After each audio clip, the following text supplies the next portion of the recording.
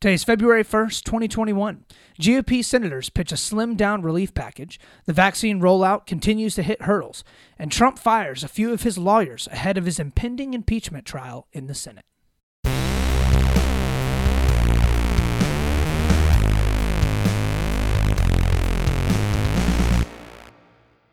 Welcome back, Split the Difference friends and Split the Difference family. Y'all, we have, I'm serious, on the 50th episode, the best podcast that we have done thus far in our podcasting journey. I know y'all are excited. I'm excited. I can't believe 50 podcasts in already. We're bringing you all the good stuff from the left, all the good stuff from the right, all the bad stuff from the left, and the bad stuff from the right as well. But we're, of course, as always, y'all, doing our best to find that sweet, sweet truth that lies right there in the middle. As many of you know, we have a giveaway that's been going on our Instagram and Facebook page. Please look there today. In the afternoon, we will be announcing the winner of that awesome $50 Amazon gift card, and of course, your very own Split the Difference t-shirt, so you'll have a little bit of swag you can wear around, advertising the best podcast that you know. And I hope that all of y'all have been entering in the giveaway, because we got a lot of people entering, and it's going to be tough, but somebody is going to win. So also check out our Instagram, because we got a great little 50th episode, a little fun little video that we put together for our viewers here. I think that all of you guys are going to get a pretty good laugh out of it. And with all of that of course leads us right into our first story of the day. Story number 1. So for our first story of the day, GOP senators try to pitch a slimmed down COVID stimulus package. So moderate Republicans sent Biden a letter yesterday urging him to slim down the stimulus package that he is planning on rolling out.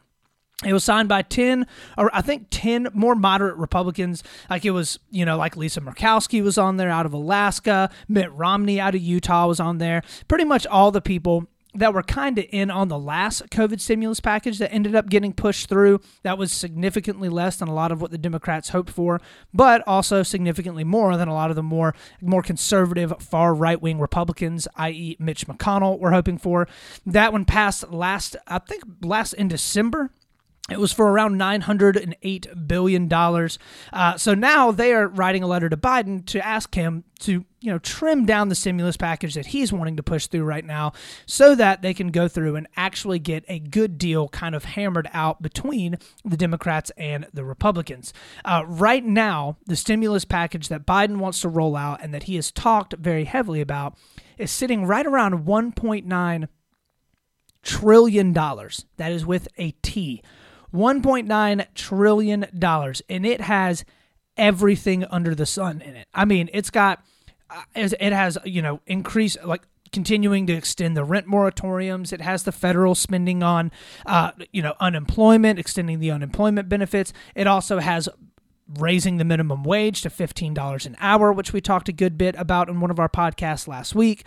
And there's no doubt that if Biden goes to push that through, if the Democrats go to push that through, they will never get bipartisan support on it, right? And we'll get into a little bit more about how they plan on trying to pass it. But the goal of the Democrats right now is basically, we want to slam this thing through as fast as we possibly can, get all of the stuff in it that we want, ignore the Republicans, increase that divide between the Republicans and the Democrats as much as we possibly can. And these moderate Republicans are like, please don't do that. That is not what we need right now. So this is a totally Republican-led proposal that is kind of meant to helpfully bridge the gap between the two parties right now, because where they stand on coronavirus stimulus is dramatically different. There are some Republicans that are coming out and saying that they don't want to have any stimulus package rolled out at all at this point, because they think that there's already been enough relief that's sent out. And then there are Democrats that are saying that the $1.9 trillion deal is a good start. Okay? Those are very, very different sides. So they wrote in their letter to Biden, quote, "We recognize your calls for unity and want to work in good faith with your administration to meet the health, economic, and societal changes of the COVID crisis."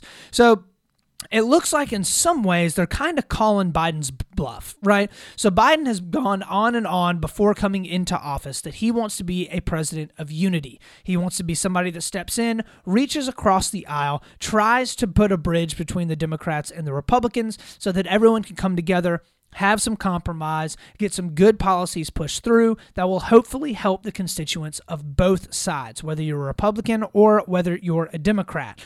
And I think that their aim here is to basically kind of come to Biden and say, look, you've said that you wanted unity. You've said that you wanted compromise. We want the same thing.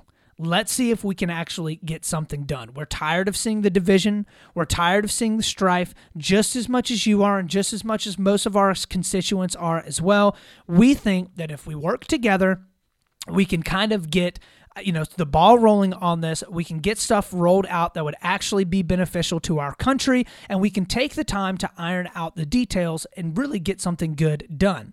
So Brian Deese, the White House Director of National Economic Council, told NBC's Meet the Press on Sunday that Biden is, quote, is open to ideas wherever they come. So then he went on to say what he's uncompromising about is the need to move with speed on a comprehensive plan. So it seems like Biden is somewhat open to compromise and wants to lean in the more moderate direction, especially when it comes to economic policy. So what have we seen from Biden so far? So far, in the 2 to 2.5 weeks or so that Biden has been president, we have seen that he is clearly catered to the more progressive wing of the party thus far, okay? A lot of his executive orders have been very, very specifically aimed at appeasing and gravitating towards those far left, more progressive wing of the Democratic Party. You can see that a lot, especially with the social issues that he's done, right? So he's gone in and tried to attack, and get his hands around like the transgender activism portion that the Progressive Party is very, very passionate about. Climate change. So he's already come in and talked a ton about climate change. He's entering us back into the Paris Climate Accords, which was a huge shtick on the left side of the aisle. A lot of the executive orders that he's signing and that he's talking about are clearly trying to maybe rally that portion of the left, because coming into it, a lot of the far left didn't really trust Biden and didn't really think that he was going to come in and do a whole lot for their specific prerogatives, right? Biden has all of his life been a more moderate Democrat. He hasn't been one of the far lefties. That's what won him the election. He ran in the moderate lane of that Democratic Party and absolutely swept the primaries and, of course, won the presidency because he was able to gather a lot more of those, undecided independent voters there in the center that thought that he would be more moderate and more unbiased than Donald Trump would be.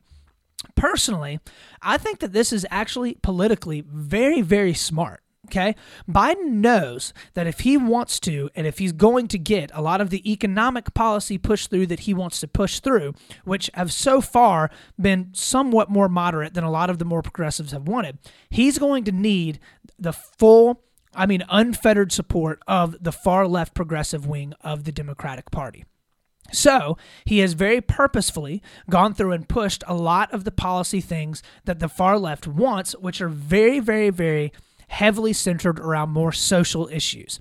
I think for Biden, his primary concern coming into his presidency actually isn't really social issues. He's almost like, here, if you want more help with transgender activism, I can give that to you. If you want more help on climate change, I can give that to you, right? But when it comes to economic policy, he's going to want to move in the more moderate direction, okay? He's not going to want to fully embrace all-out socialism like many on the far left want to do. He's going to want to try and structure his deals and his packages in a way that are going to kind of lean more towards the center because, honestly, that makes for better economic policy. So if he's going to be able to do that, though, he has to shore up the support from the progressives. He has to. If he doesn't have their vote, there's no way he's going to be able to pass economic policy, especially because it's not going to be far right enough for a Mitch McConnell or for a lot of the Republicans, and it might be too far right for a lot of the progressives, okay? So currently, our country's economy is not looking too hot. right? You can see that in a wide variety of different ways. There was actually a super interesting article on the Wall Street Journal yesterday detailing the likelihood that we are nearing an economic bubble. And I know that you hear doomsday stuff come out about the economy all the time, right? There's always some new article about, we're at a bubble, here's the impending crash, here's what to do with your stocks right now, why I'm pulling out of the stock market right in a second, right? But I actually tend to agree. And it's because of how quickly the stock market came back after last year's initial decline. And then we've seen it waver a good bit over the past couple of days. Right now, the S&P 500 is currently 66% up from where it was at the lows of the low last March when it crashed really, really hard at the beginning of the coronavirus pandemic.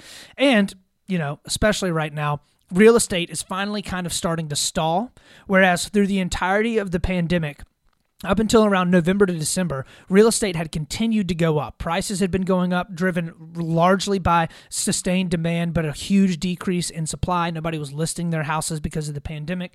And right now, that's actually kind of starting to flatten out, all right? Starting to plateau. A lot of people in real estate are starting to see a slowdown in the amount of houses that not only are being listed, but also the amount of people that are wanting to go out and actually purchase new homes. So Biden realizes this, and he wants to make sure that he has the support of the far left when he's pushing that economic policy through. Far left economic policy, that incredibly Keynesian sort of economic policy. Well, honestly, it's not even Keynesian, right? Like Bernie Sanders, Alexandria Ocasio-Cortez, Ilhan Omar, all of those far left progressives openly push outright socialism, right? They want to socialize healthcare. They want to socialize a lot of things in the country as much as possible and have the government as the primary spender within the economy. They want to socialize a lot of stuff around climate change. They want to put heavy regulations on a lot of financial services institutions. And Biden realizes that if you do that, you're going to have a gigantic dent in your economy. It's going to cause your economy to shrink, right? So if he's going to push through decent economic policy, he has to make it more moderate, but in order to get it passed, he's got to have the support of the progressives. This is a very similar, like I was saying earlier, this moderate Republicans, it's a group that kind of structured together all the stuff that was in the previous spending package that was just pushed through in December.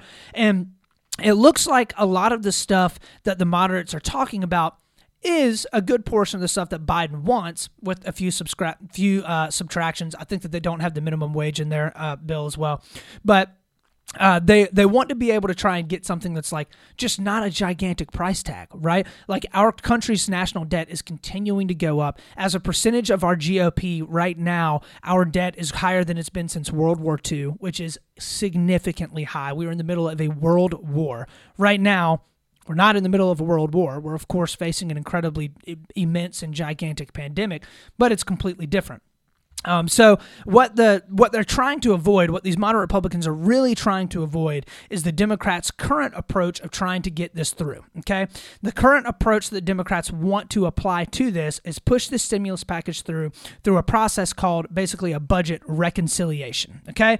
The reconciliation process is used to basically go through and update and change or alter the federal budget as it stands right now without actually having to pass a full spending bill, okay? This would mean that the Senate is not permitted to filibuster it, and it would only need a simple majority to pass. Okay, so the Democrats' main goal here is literally to cram it through as fast and as hard as they possibly can so that the Republicans do not have the opportunity to block them from getting it through. If they do that, this will, of course, infuriate the Republicans, and it's honestly going to make Biden look pretty bad because he's come out and said that he wants to be more moderate. And if the first thing that he does is get into office and pass an incredibly progressive stimulus package, it's going to kind of look like he was lying a little bit. So I think for the most part, this is kind of Biden's first real test, I guess, of his presidency, and to see where he's going to line up on the spectrum.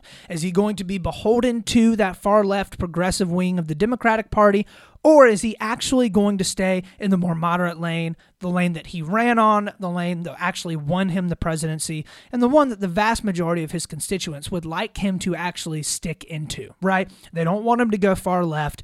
The vast majority of the country wants him to stay right in the middle where he says that he is and where historically I think that he's been. So we'll have to see if he neglects compromise on this. I kind of have a hard time feeling like he will. I think that if he starts working with a lot of these more moderate Republicans, they will definitely be able to slim down that bill a decent bit, and we'll probably end up seeing something similar to what was passed in December, was somewhere around like a $1 trillion price tag. I don't know that that will actually happen, though, because a lot of the Democrats want to push through very progressive stuff, and Biden will have to convince them that they don't need to do that. It's going to be a tough sell. So, with all of that having been said, that is the end of our first story of the day. Let's hop on in to our second story of the day, story number 2. So, for our second story, there are some new hurdles in the vaccine distribution. So, as many of you know, the distribution of the vaccine has not quite gone as expected for the vast majority of the world. Many countries are having a very hard time getting the number of vaccines that they need, along with actually getting the vaccines to its citizens. At the current rate of vaccinations, only 10% of the world will be inoculated by the end of 2021. 1/10. That's only 1 out of every 10 people. That's not a whole lot. Only 10 countries are currently on pace to vaccinate 1/3 of their population by the end of 2021. That's not a lot of people. So a lot of this is very, very closely tied to the more wealthy countries, right? And it tends to be, per usual, that the wealthier countries, the countries that have a higher gross domestic product, that produce more goods and services, that are more wealthy, tend to be the ones that, have a better vaccine distribution and rollout because they tend to have better global supply chains. However, there actually are a lot of countries that are developed, more first world economies, especially in Europe, that are really struggling with getting the vaccines actually into their countries and then distributed to their citizens. European countries are starting to close travel back up into their countries. They're not allowing a lot of the hospitality sector to open back up. A lot of the service industries like restaurants and bars and leisure and travel are really taking a hard hit all over again. And New Zealand, this country, I think, for the most part, has kind of been held as the gold standard for how you should attack and curb a pandemic. Came out and released, their prime minister came out and released just this past week that they are not planning to open up and permit travel into their country until 2022. So they are already planning on having almost zero travel into New Zealand for the next year. They've had travel closed down going into New Zealand for a while now, I think since around the beginning of 2020, and they're basically like, listen, it's been working for us so far. We're planning on getting these vaccines in as fast as we can, distributing them as fast as we can. However, we're going to stay shut off from the world because we don't want the coronavirus to come back into New Zealand and start moving across our island the way that it had been. So some countries are tending to do a little bit better getting the hands into the vaccines of its citizens. I think that right now, the United States is sitting right around like 9th or 10th, I think somewhere in there, in terms of like the global benchmark for who's getting the vaccines distributed out as the best. I think Israel is sitting at the number 1 spot right now. But many are arguing that the pandemic will not fully go away for years because other countries and those people will be more susceptible to it because they have not been vaccinated properly. As long as there are large swaths of populations throughout the world that have not been vaccinated or have not already contracted COVID-19 and, obviously lived through it, there will always be the possibility of them traveling and carrying the virus with them. One of the biggest problems is that the facilities actually producing the vaccines can't keep up. As a result, there's very few vaccines that are expected to be shipped around the world, and a lot of these plants are basically like, listen, we're running at like 110% capacity right now, and we can only produce but so much. Canada so far has received 70% fewer of the Pfizer vaccines than they planned for, mainly because of production lines and basically that caught snags, a bunch of different stuff that they're trying to work out to make sure that they can efficiently get the vaccine rolled out properly. And a lot of it, of course, is due to kinks in the global supply chain, which is incredibly complex, okay? Organizing, managing the shipping of these vaccines across the entire world, making sure that they're getting into the hands of the people that actually need the vaccines and can distribute the vaccines properly is very difficult. And it takes a lot of incredibly highfalutin and complex analytics and logistics in order to make that happen. Many countries are now, as a result of a lot of these kinks in the supply chains, starting to update their forecasts as to when they think that herd immunity based upon vaccine inoculation will actually be reached. There are some countries that are now pushing it out for years based upon the current vaccine production and inoculation rate. So what we're seeing is towards the end of 2020, when Pfizer and Moderna and BioNTech came out and they were like, we've done it, we've gotten the vaccine, fastest vaccine creation in the history of all vaccines, we're crushing it, let's get this thing moved out. A lot of people were looking around and they were like, cool, we're going to be able to get our country vaccinated within the next 6 to 12 months. Well, it's not looking like that's going to be the case.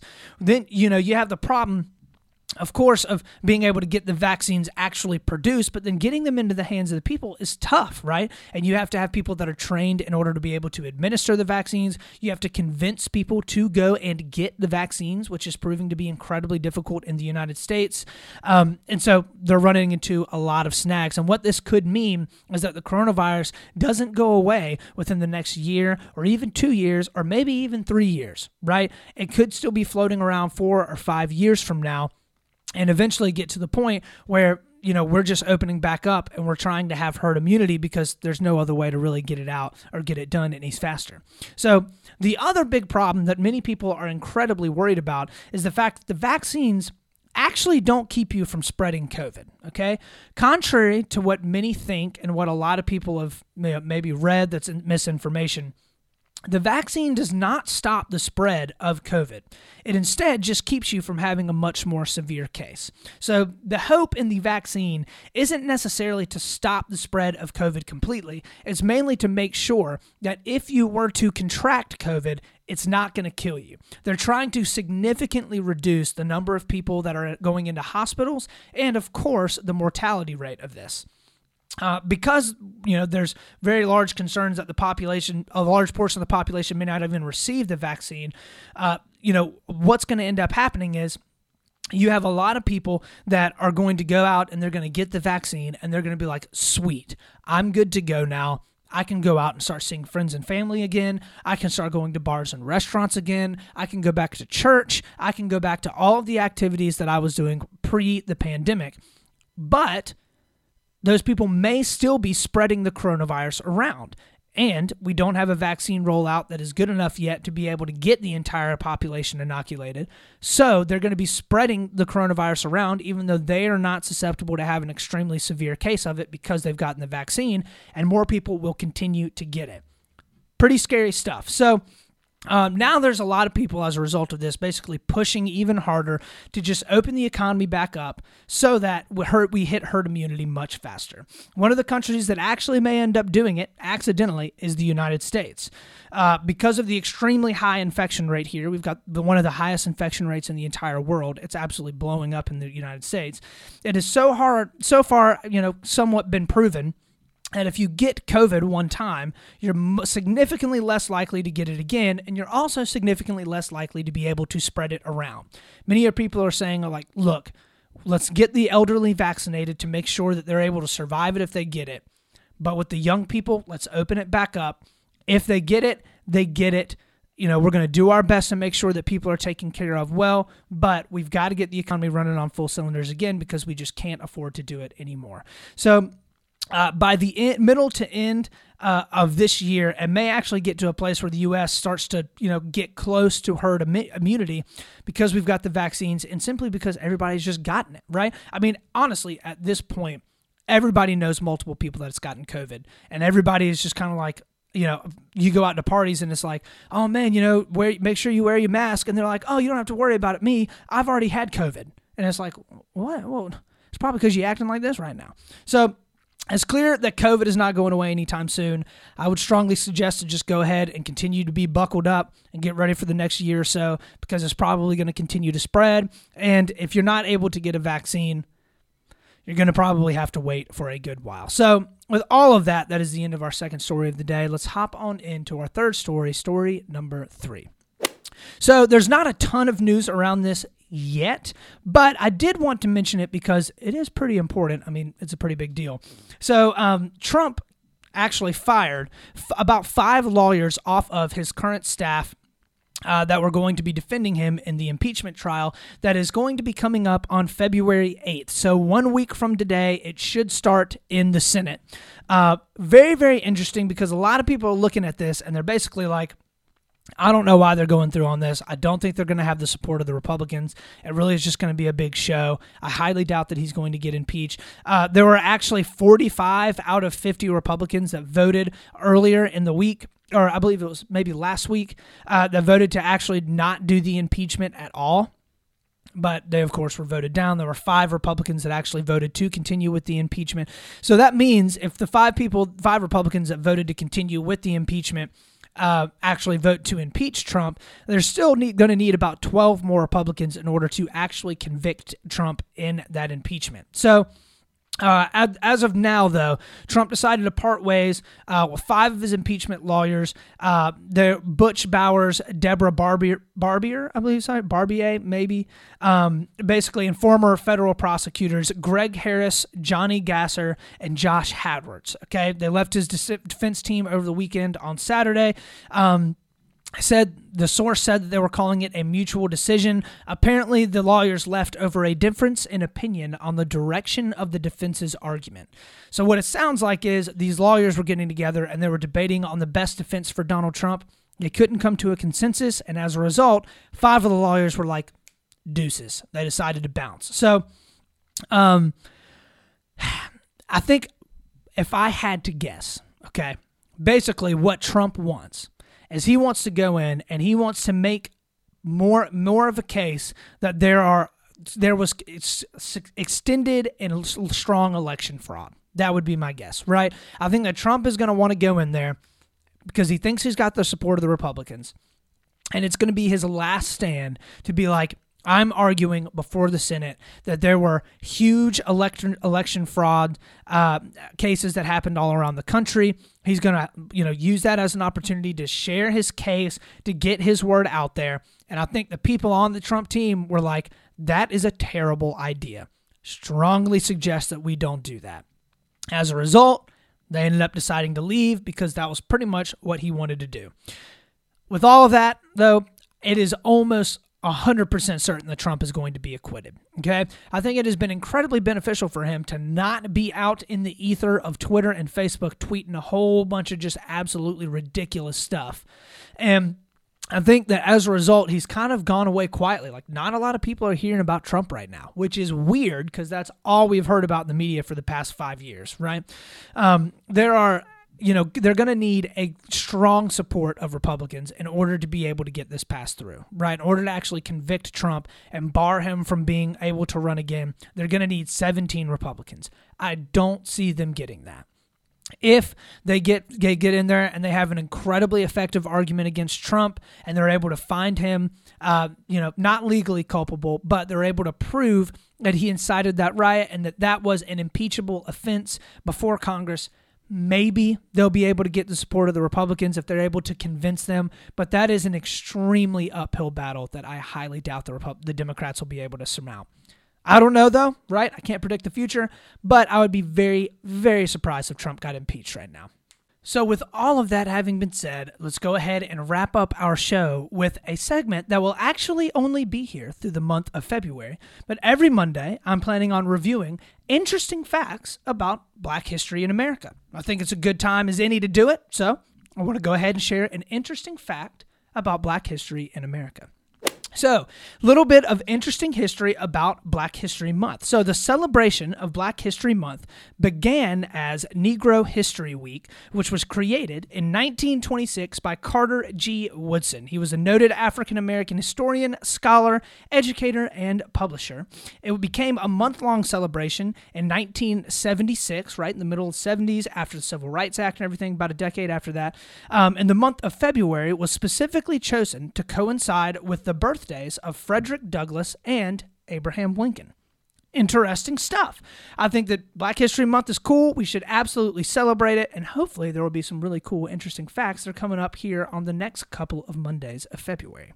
So with all that, that is the end of our show.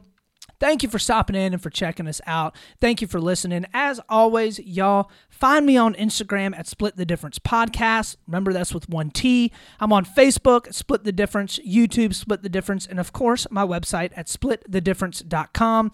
There you'll be able to find all the information you need about the podcast. Feel free to drop me a like, a heart, a subscribe, a 5-star review. All of that stuff goes such a long way. And remember, hopefully, in the future, if you did not get in on the giveaway that we did this time around, to be sure to get in on the giveaway that we do, I don't know, maybe for our 100th episode. Could be an even bigger prize as well. Never know. Only way to know about all that, though, is, of course, to follow me on all the different social medias. So thank you so much. Hope you enjoyed the podcast. Remember, as always, y'all, we're going to do our best to be level-headed. We're, of course, going to be reasonable and always split the difference. This is Austin Taylor.